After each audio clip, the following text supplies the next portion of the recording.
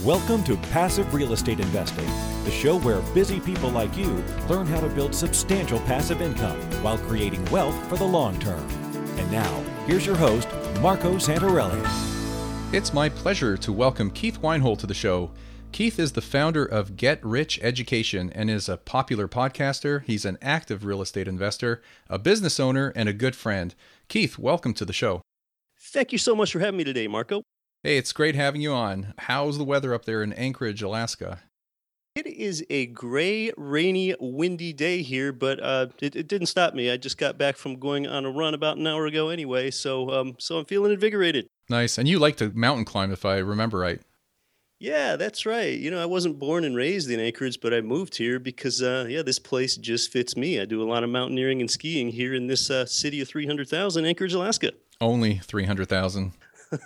It's a beautiful place. I mean, I've seen many pictures of Alaska and Anchorage, and it's gorgeous. The lakes are just beautiful. So one of these days, maybe I'll have to fly up and go out for dinner with you. Yeah, you sure will at some point, I'm sure. And yeah, only 300,000, this is the big city here. Almost half the population lives in this one city, but, a lot of old-time sourdough Alaskans, even a little way they frown on urban Alaska or urban Anchorage, and they make jokes, they say from Anchorage you can see Alaska. So That's a good one. Well, all real estate is local, and I have that saying, live where you want, invest where it makes sense. This kind of segues into your story. So let's get into your story here. You remind me of the quote-unquote accidental millionaire because of how you got started in real estate. Right. So tell our listeners your story of how you discovered real estate investing. Yeah, it was a little bit accidental. So I was born and raised in Pennsylvania, and I did not come from an entrepreneurial or a real estate family at all. And then in 1999, I moved to a place I dreamed of living, Anchorage, Alaska, because I had vacationed here 4 times previously. And I was really young when I moved here, and I was kind of coming of age. And when it was about time for me to buy my first home, I was hanging out with some friends that were, productive-minded friends, aspirational, like they say, you are the average of the 5 people that you spend the most time with. Well, 2 of my friends, what they had done is they had bought their first home, not as a single-family home, but what they did is they bought a 4-plex building. They lived in 1 unit and rented out the other 3. Now, one of my friends really had his act together, and the other was kind of a screw-off. And I knew if the screw-off could do it, I could do it. So in 2002, I started my real estate investing career. I didn't know it was going to turn into any sort of career by buying an Anchorage, Alaska 4-plex building for $295,000. So between having some friends that were doing it and reading the influential book Rich Dad, Poor Dad around 2001, I had some context there. So what I was doing just did not feel that much out of the norm because I was surrounding myself with good people and good educational resources. And that concept is referred to by some people as house hacking, where you live in 1 unit and rent out the others, and often you're living rent-free, but you took it to another level. Yeah, eventually I did. And that first building, I really didn't have any positive cash flow. The income only met the expenses. The income did not exceed the expenses on that 4-plex building, but I was basically living for free. And, I was young, I was into traveling and having a good time, and I wasn't into focusing on being an investor. And it wasn't until a couple years later that I was reading some books at Barnes & Noble, and I started to understand concepts like leverage and cash flow. I didn't even know what those things meant, and I had already owned a 4-plex building for a couple years. So that's why this was a little bit accidental. I didn't quite buy a 4-plex by accident, but I got into being a passionate investor a little bit by accident. So where'd you go from there? You had this 4-plex, and then what was your next property? Yeah, well, buying that 4-plex in 2002, we're in the days where in the United States, the prices were running up terrifically. So what I did in about 2006 or so is I did a cash-out refinance of that first 4-plex. I had bought it for $295,000, and it appraised for $425,000 by 2005. So I took some cash out of the first property and went ahead and put that into another 4-plex, a 10% down payment on a second 4-plex. So let's back up here with what I've done and how I've benefited. When I bought the first 4-plex, I only made a 3.5% down payment on it. You need to live there for 12 months in order to qualify for it and get the financing. and you only need to have a minimum credit score of 580, and that loan program still exists today, and it's a great springboard to wealth, and it's a great way for a new listener to start potentially if they're in the right market. So I only had a 3.5% down payment on that, but I really didn't have any of my own money put into the second fourplex because I did a cash out refinance from appreciated equity on the first building. So now I own two buildings, which have appreciated almost $1 million worth of real estate, and I only have about a $12,000 down payment into that first building. That's my only money out of pocket. Wow, that's incredible leverage and a huge spread. But let's just pause for a moment, Keith. We want to make sure listeners are not confused or scratching their head wondering, how did you do that? So first of all, explain why your down payment was so low, because it's very unusual for a real estate investor to have a 10% or, as you'll probably explain here in a minute, a 3.5% down payment. Because normally it's 20%, sometimes 25% for conforming loans. So tell everybody how you actually achieve that. Yeah, that's right, because the lending environment is not as favorable today as when I started. However, you can still do a lot of this. You can still do that 3.5% down payment FHA program I described as long as you live in one of the units yourself for 12 months. And a fourplex building is the largest building that you can do that with. You cannot do that with a property of 5 units plus. Now, the second fourplex building I bought with a 10% down payment, I never lived in it at all. So that's what will be called non-owner occupied financing. The owner never occupied it, and the loan terms are worse. However, today, with the duplex, triplex, or fourplex, if you do not live in it, you typically need to put a 25% down payment on it with Fannie Mae conventional financing. So the terms aren't quite as favorable today. Now, that financing on the second one, the 10% down, was that a state-specific Alaska type of subsidized program, or was that something different? No, it was something different. And, that's right. That was early 2007. That's right when we were just starting to descend into the mortgage meltdown, and that program soon went away. That was a 10% program with no mortgage insurance for non-owner occupants. So that's long gone. Okay. And so where did you go from there to get you to where you are today? Well, from there, what I did is, at one point, equity had appreciated in both of those fourplexes such that I had about $1 million in value in those two fourplex buildings. And I was getting up to 35 to 40% equity in those two buildings. And I did a 1031 exchange, again, using none of my own money, Marco, a 1031 exchange to go ahead and trade away those two fourplexes and replace them with two larger buildings just here in Anchorage in this part of my portfolio, an 11-unit building and a 9-unit building, and I still own those today. And so just so everybody's clear, the 1031 exchange is a tax-deferred exchange of taking the equity out of one property and moving it into the purchase of additional real estate in other markets. So it doesn't even have to be in another market. Often we see that with investors in the coastal states like California, even Hawaii, where they're coming out of expensive properties and moving into less expensive properties. But you basically took a 1031 tax-deferred exchange out of your existing properties and leveraged up into more properties, increasing your cash flow and enlarging your portfolio. Yeah, that's right. So I enlarged my portfolio, going ahead and relinquishing $1 million worth of buildings that were only generating about $1,500 of monthly cash flow and exchanging them for about $1.7 million worth of real estate. And they've since appreciated to about $1.9 million, and they cash flow about $4,000 a month just with that part of my portfolio. So now I threw out a lot of action items there, and there's a few numbers there, and we could just back up a little here and what's my compelling why for doing this? What's the architecture for this type of behavior? Because some people would look at this, Marco, and say, "Dude, what are you doing? You're taking on more than $1 million worth of debt. You're in more debt than you've ever been before." Because you just keep borrowing and you just keep forwarding your equity on into more and larger properties. You're taking on more debt, dude. What are you doing? Are you out of control? No. As real estate investors, we have the ability to outsource every bit of our debt to tenants. So, this is something very specific and strategic, such that prior to me buying a building, I put together an APOD, an annual property operating data statement that shows that the income are projected to conservatively exceed the expenses on a monthly basis prior to buying the building. So I've comfortably outsourced every bit of that debt to others. And when you do a 1031 exchange, you don't lose any equity. the equity is still yours. You're just leveraging more property with that same amount of equity. I think one needs to remember that the return from equity is zero. Now, I said that very carefully. The return from equity is zero. Return on equity is a different calculation. Okay, but the presence or absence of equity in a property has nothing to do with the amount that it appreciates. It's completely unrelated. So that's how you're able to do more with less. So it's $1.9 million worth of property and still only $12K. That was the amount of the seed originally planted. And additionally, I'm paid every month that the money comes in.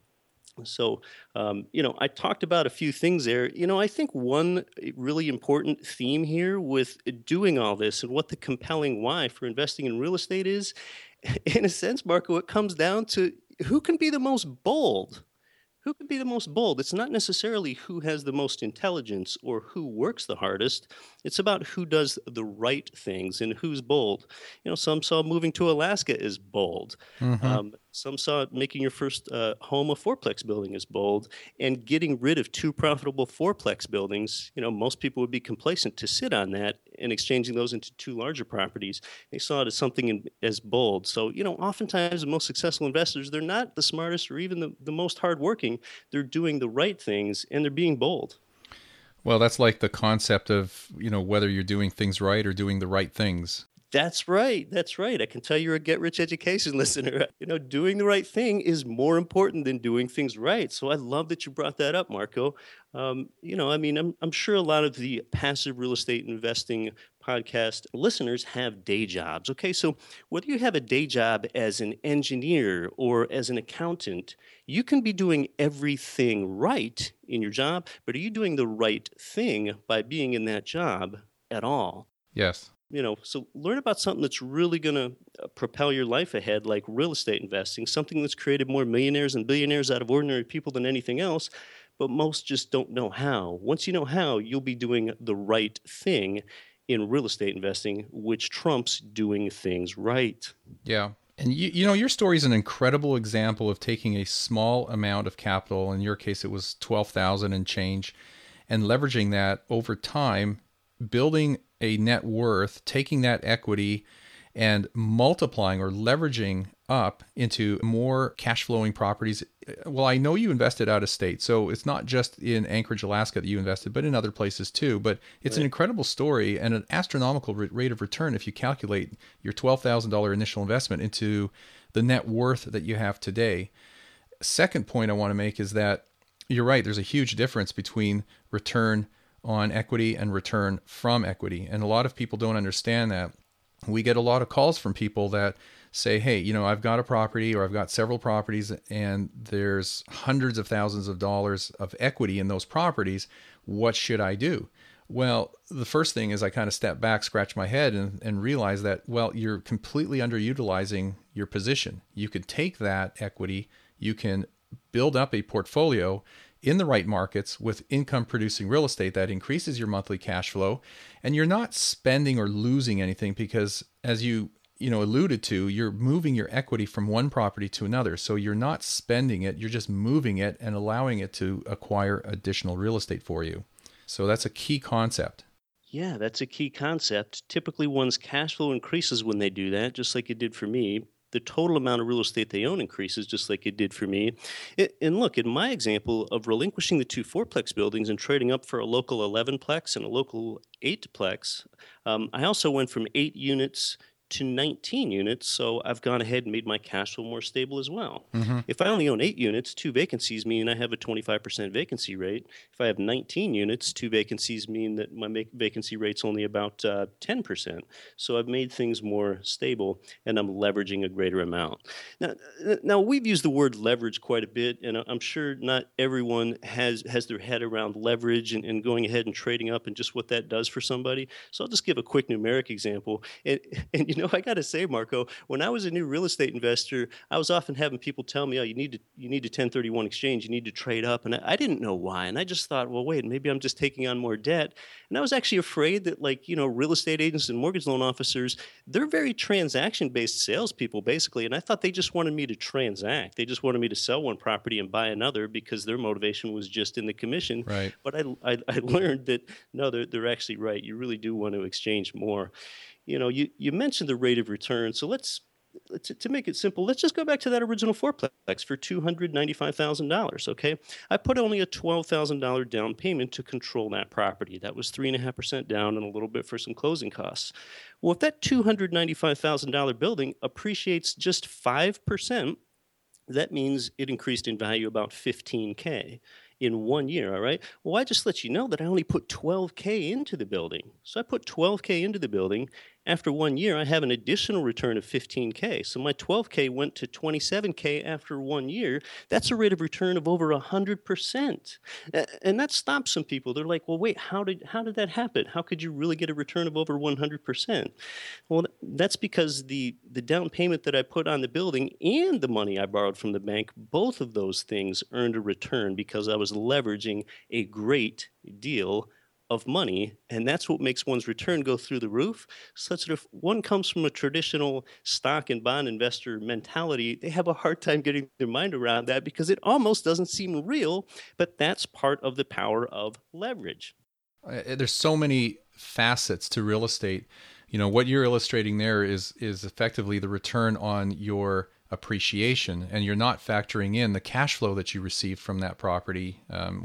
Back then, you were living in it, but when you do have cash flow, because you eventually moved out, you've got the return from your cash flow, you've got the return on amortization of the loan, you've got the return on your appreciation, and that's not even counting in potential tax savings from the depreciation on this property. Yeah, there's a lot there. That's one of only 5 ways that you're paid with real estate investing. And the way that you and I do it, Marco, that leverage appreciation that I just mentioned is one of only 5 ways that you're paid. And, I can talk about that in a moment.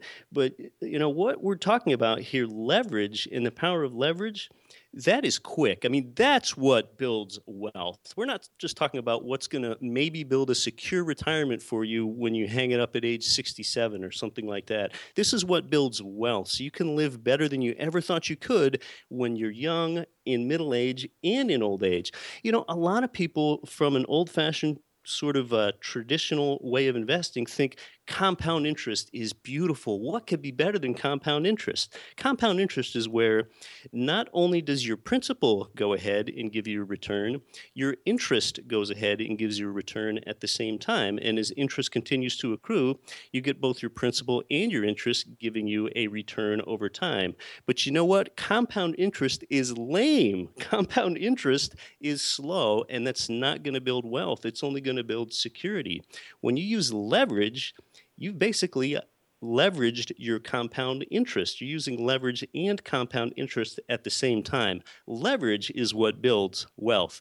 You might have heard me talk over at the Get Rich Education podcast about how even Albert Einstein reportedly, I don't know whether he really said it or not, reportedly said that compound interest is the 8th wonder of the world. That's right. I don't know if Einstein ever knew about leverage. Einstein is wrong on this one. But that was a good episode, and I encourage listeners to listen to that episode because you went into a fair amount of detail comparing leverage to compounding. And, we're all indoctrinated. We hear from our parents and our schools that compounding is this magical thing. And, there's the example, if I give you a penny and I double it every day from 1 to 2, 2 to 4, 4 to 8, and so on, how long is it going to take until you have $1 million? And I believe you get there, before the 30th day. And people are kind of taken back by, wow, I have $1 million if you double my penny every day for 30 days. I mean, that alone is mind-boggling. But you make the argument, and it's a sound argument, that leverage is far more powerful than compounding. And if that's true, and real estate is the only asset class that allows you to take advantage of leveraging in every level of the investment, from the management on up, then why would you invest in anything else other than income-producing real estate? There is no answer to that question. It's rhetorical. Absolutely, and its availability is great. And I think you and I both know there's significantly lower leverage ratios available if you're a stock investor, but you need to be pretty savvy. You can't leverage at nearly the same ratio that you can with real estate. And if you go underwater, if you go ahead and don't have appreciation, you have loss in capital value, a margin call can be made and you can be wiped out. And that can't happen with real estate. So, someone that's listening to this discussion about leverage, well, we're only talking about the appreciation side, and I know you know this, Marco, and I'm just talking to your listener now. You need to be careful, because what if the property goes ahead and loses value? Well, leverage works the other way, and you will massively deflate your portfolio rather than inflate it the other direction. But you can hedge against that, because a lot of people in real estate, they get all excited about the property, the chase for the property. The property is only the fourth most important thing. Number one is what works for you. Number two is the geographic and economic market that your property is located in. The third most important thing is the team, especially your property manager. The property is only the fourth most important thing. When you put market selection first and you invest in a geographic market that has in-migration that exceeds out-migration, where job growth is projected, where you have diverse economic sectors, you've hedged yourself against a loss of value in the property. You have not completely eliminated the risk, but you've hedged yourself. Now, I had this happen to me. I had properties begin to lose value around 2007, including those first couple fourplex buildings. But here's what I can tell you, that when my properties lost value, I made out better than I ever had previously, okay? And here's why. When my properties began to lose value in 2007, 2008, 2009, we were in the financial crisis. We were in the mortgage meltdown. Well, what happened? My properties were worth a little bit less than what I had owed on them, at least one of them. And what happened is I couldn't get loans for any more properties. It was getting difficult. And you know what else? Tenants could not go get loans for properties. They couldn't leave my fourplex building and go get a first-time starter condo like they had previously. Okay, so the demand for rent increased because people couldn't get mortgages. It was very difficult to get a loan back then. So what happened when the demand for my product, my rental units, increased, is my income went up. So my cash flow was greater than ever. And, let me ask, how badly do you want to sell an asset when it's paying you better than ever to hold on to it? Never. So that's because I was invested in the right market with job growth. So I continued to have a tenant there. And, I was basically hedged. So it would have been difficult for me to sell the property, but I sure wouldn't want to, because I'm getting paid on a monthly basis better than ever. Yeah, that's a great example. There's another thing too that happens in situations where you are at or below the original market value, should that ever happen in the slower, more boring, quote unquote, boring linear markets that we operate in. That doesn't tend to happen very often. But there are situations where you invest in a property and for whatever reason there's an economic downturn, there's a hardship there, and the property value drops down. What a lot of investors don't think about that they can do and probably should do is contest or appeal their property taxes, because if property values in that neighborhood have come down, there are companies in most markets that will do this for you for free, and they will split the difference or some sort of split on the difference that they save you, if that made any sense. So if there is a downturn like you're talking about, Keith, maybe there's a chance you can get your property taxes lowered, and that'll stay down for several years until the market comes back. So you can save yourself on a line item there. Yeah, that's right. As long as your municipality hasn't tinkered with the mill rate or something, you might get a little bit of relief that way. And, one other constraint, if the value of the property ever does fall below the mortgage balance, is of course, it makes it difficult to sell, and it also makes it difficult to refinance a property. A lot of lenders want to see you have 20 to 25% equity in a property before you refinance it. But, my point here at this time is mortgage interest rates are still about as low as they're possibly going to be. So, there's very little reason that you'd want to try to refinance it to get it at a lower rate. You've already locked in your property at a really low rate right now. So, in a sense, you're almost completely hedged both ways as soon as you put market identification above property in your priority list. Yes, exactly. So, having said that, what I'd like to do is move on to kind of my next question. Touch on your concept of return on time, which is something that most people don't hear much about, if ever. Well, that's great. And yeah, in fact, I even put a little acronym on my favorite investor metric, the ROTI. What's your return on time invested? Because as real estate investors, we have all these metrics that we're used to calculating. And a lot of these calculations are very easy. It's addition, subtraction, multiplication, and division. Okay, there aren't any exponents or calculus in real estate investing, but we have all these things like what's the cap rate? What's your monthly cash flow? What's your return on investment? What's your cash on cash return? Or some's favorite is the internal rate of return because it's kind of all encompassing in going ahead and factoring in where all your returns come from. But probably the number one metric that you'll never see on a Microsoft Excel spreadsheet at all is what is your return on time invested? You know, Marco, in a sense, I hope this isn't blasphemy to say on the Passive Real Estate Investing Show, but just in a sense, strictly, I'm not that passionate about real estate. I'm passionate about what real estate can do for me, give me a great financial return with very little of my own time invested. Yep. Well, it's the concept that real estate is not the end goal. It's just the vehicle to get you to where you want to be. So you're fulfilling your goals through the vehicle of real estate investing. Yeah, it's more about what it can do for you. And I think a lot of people get their time and their quality of time interrupted when they try to self-manage, when they have that DIY mentality. Now to most of my students, you know, I recommend, hey, if you can, self-manage for 1 to 2 years. You don't have to. It's not mandatory, but if you can, it might be worth doing because down the road, you'll be able to evaluate a property manager's statement, but you don't actually have to self-manage. You know, people ask me what my biggest mistakes in real estate investing are, if I could go back and do it over again. And I've got 3. I think my first 2 are ones that most people have. Number 1, I would have bought more. Number 2, I would have bought sooner. And number 3, and this relates to the return on time invested, is I would not have self-managed my own properties for too long, Marco. I managed my own properties, those fourplexes, for 5.5 years. And the thing that kept me from outsourcing my management, and I'm so glad I since did, is that old-time real estate investors would tell me, well, Keith, no one is going to manage your properties as well as you do. No one's going to care as much. But you know what? Those old-time real estate investors, they were right.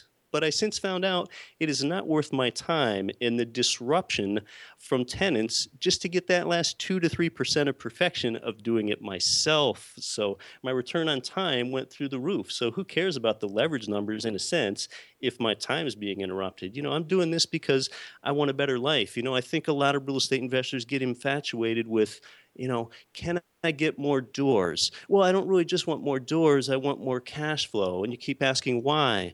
And they might say, because I want more time. And you keep asking, why do you want more time? And it really comes down to us all wanting our return on time to convert into touchy-feely things. We all want time so we can experience things like peace, joy, happiness, freedom, love. That's ultimately what we all want. So it's that real estate brings us those things ultimately. That's what one can get passionate about. Yeah, it's what you call the highest and best use of your time. Right. That's the heart of it. And you're right. You know, a lot of people don't talk about this return on time concept. And, you know, really that's inherent and probably at the top of the list of what passive real estate investing is all about. A lot of real estate investors take the active role, roll up their sleeves. They want to do everything from beginning to end. And even if they don't, sometimes they buy what I'll call a rent-ready property off the MLS, but they're the ones managing it because it happens to be in their city. And that's all well and fine, but is it really the best use of your time? Are you better off maybe spending that time with your career, your family, your friends, you know, Johnny's soccer game on the weekend, or better yet, looking for some more investment property that you could leverage and build in your portfolio? So yeah, I totally agree with the return on time concept. And I think more people should talk about it more often because they're too focused on the numbers and they don't realize, well, there's a lifestyle behind all this. There's a freedom element that this all brings to you. And, you know, I actually talked about this in a recent podcast. I made it public that my father had recently passed away. And I consider it fortunate that I was able to continually fly out of town weeks at a time to spend time, you know, with him in the hospital and at the nursing home. You know, if I had a 9-to-5 job, Keith, I wouldn't be able to do that. You know, it would just be crushing on me to not be able to be there for him. So time is very important. That's right. Yeah, that's because you created that time to make that peace and that freedom for yourself. So Yeah. So on that note, like, what do you recommend to new real estate investors looking to either get started or to just start building out a portfolio so they can have that time freedom, the financial freedom, et cetera? What are your top two recommendations there? well, I mean, number one, it starts with educating oneself and educating oneself about the right things. Look, one can master the Groupon app on their phone and let that dictate what restaurant they and their spouse or their girlfriend are going to eat at this weekend. But, how much mastery of online coupon services do you need to create wealth for yourself or to send your child to the college of your choice? Um, None. So, it's about educating oneself and doing it about the right things. Talk to your mortgage loan officer, learn how to get your debt to income ratio to where it needs to be so that you can qualify for a loan. Um, it's more about educating yourself on the right things. That's one way to do it in a virtual sense, and there's more resources out there for doing that than ever. And the second thing is, it can be really helpful to go to your local real estate investing meeting, even if you don't want to invest in your local market, whether you do or you don't.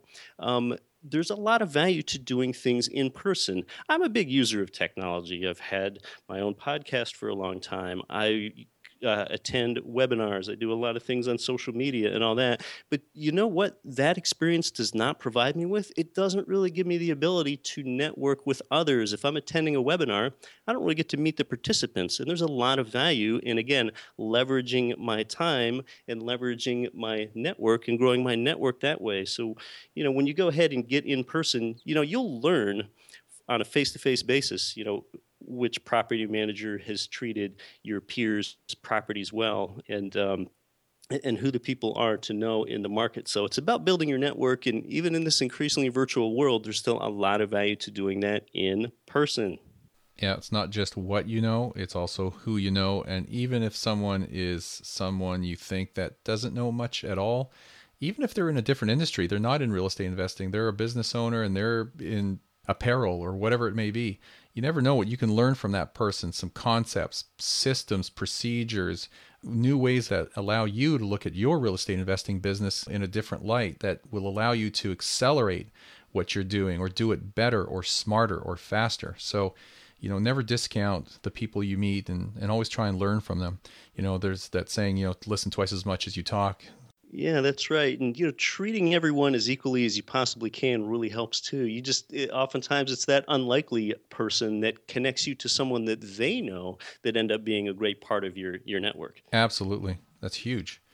So I'm going to ask you the same question, but in a slightly different way. Let's just say we're talking to seasoned real estate investors, people who have been investing for years and they want to take their real estate investing to another level. And this is a very open-ended question, Keith. What would you tell those people as far as taking their business to another level from what you've learned in your experience? Well, taking your business to another level, I guess there's really two things. Number one, taking it to another level is aspiring to your best and highest use. I mean, we're here in the era of the VA, the virtual assistant. You can outsource more and more of your tasks to more people that are willing to do it for you.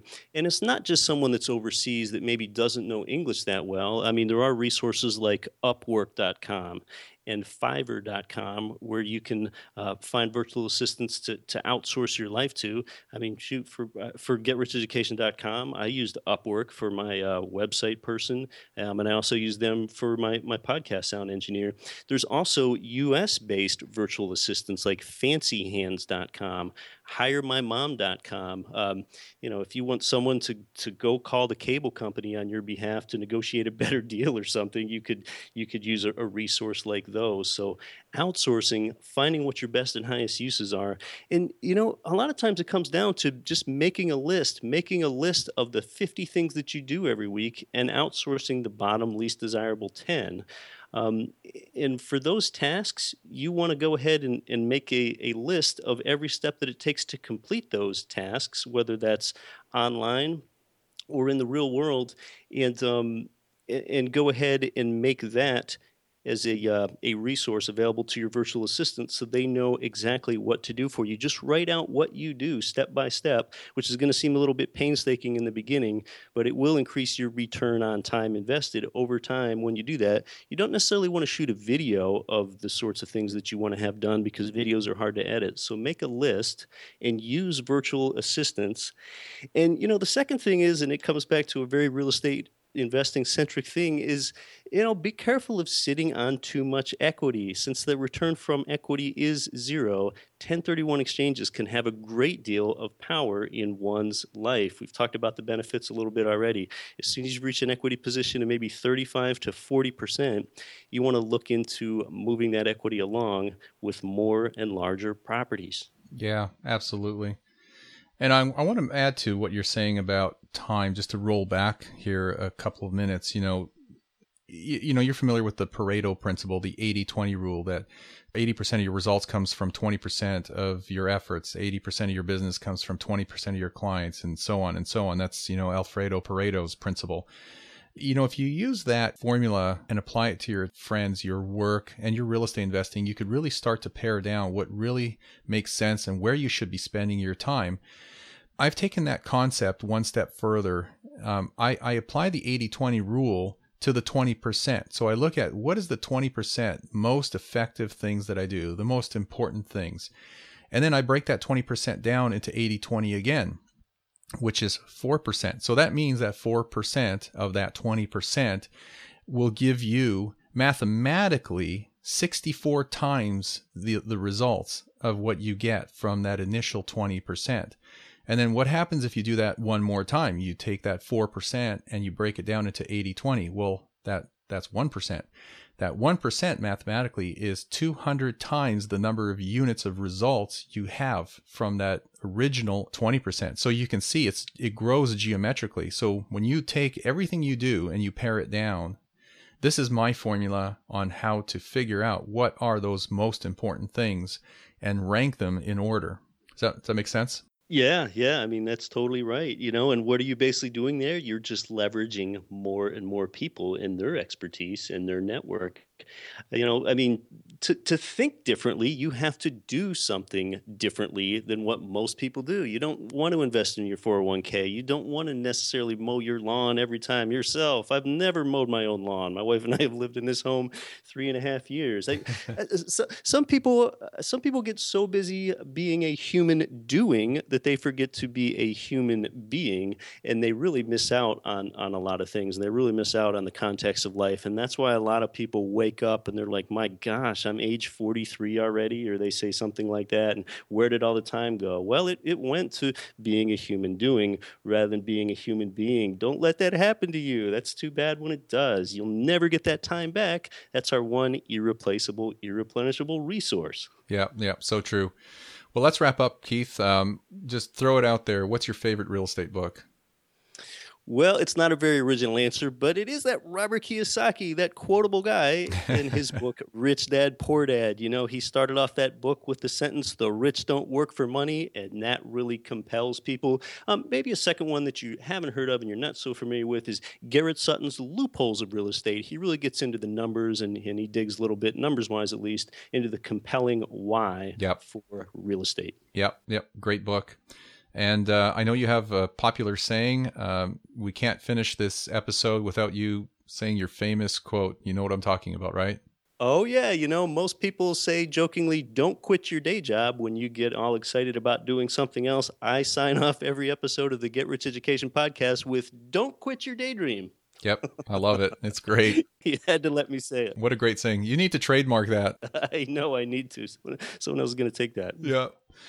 Well, Keith, hey, it's been great having you on the show. Lots of great information that we covered. Please tell our listeners how they can find you. You can find me at GetRichEducation.com or the Get Rich Education podcast. This is an audio medium, and I was voted as the most quiet and shy kid in my high school class years ago. So every week we've had most of the Rich Dad advisors on, and we've really been able to get a great quality of guest. And yeah, I still can't believe it in a sense that I'm in Alaska, I'm in real estate, and I have a popular investing audio show. It just floors me. So that's Get Rich Education. Anything's possible, Keith. Come on. Apparently. be. Yep.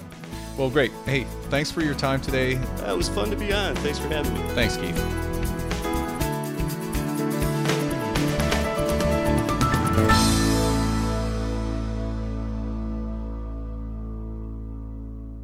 Are you having a hard time finding great investment properties? Unfortunately, the best deals are rarely found locally. Successful investing begins with the right properties in the right markets. Norada Real Estate provides everything you need to invest in the best deals across the U.S. Our simple, proven system will help you create real wealth and passive monthly cash flow. Get your free copy of the ultimate guide to passive real estate investing at noradarealestate.com/guide. That's NORADA realestate.com/guide. Nothing on this show should be considered specific personal or professional advice. Please consult an appropriate legal, tax, real estate, or business professional for individualized advice. For distribution or publication rights and media interviews, please contact the host.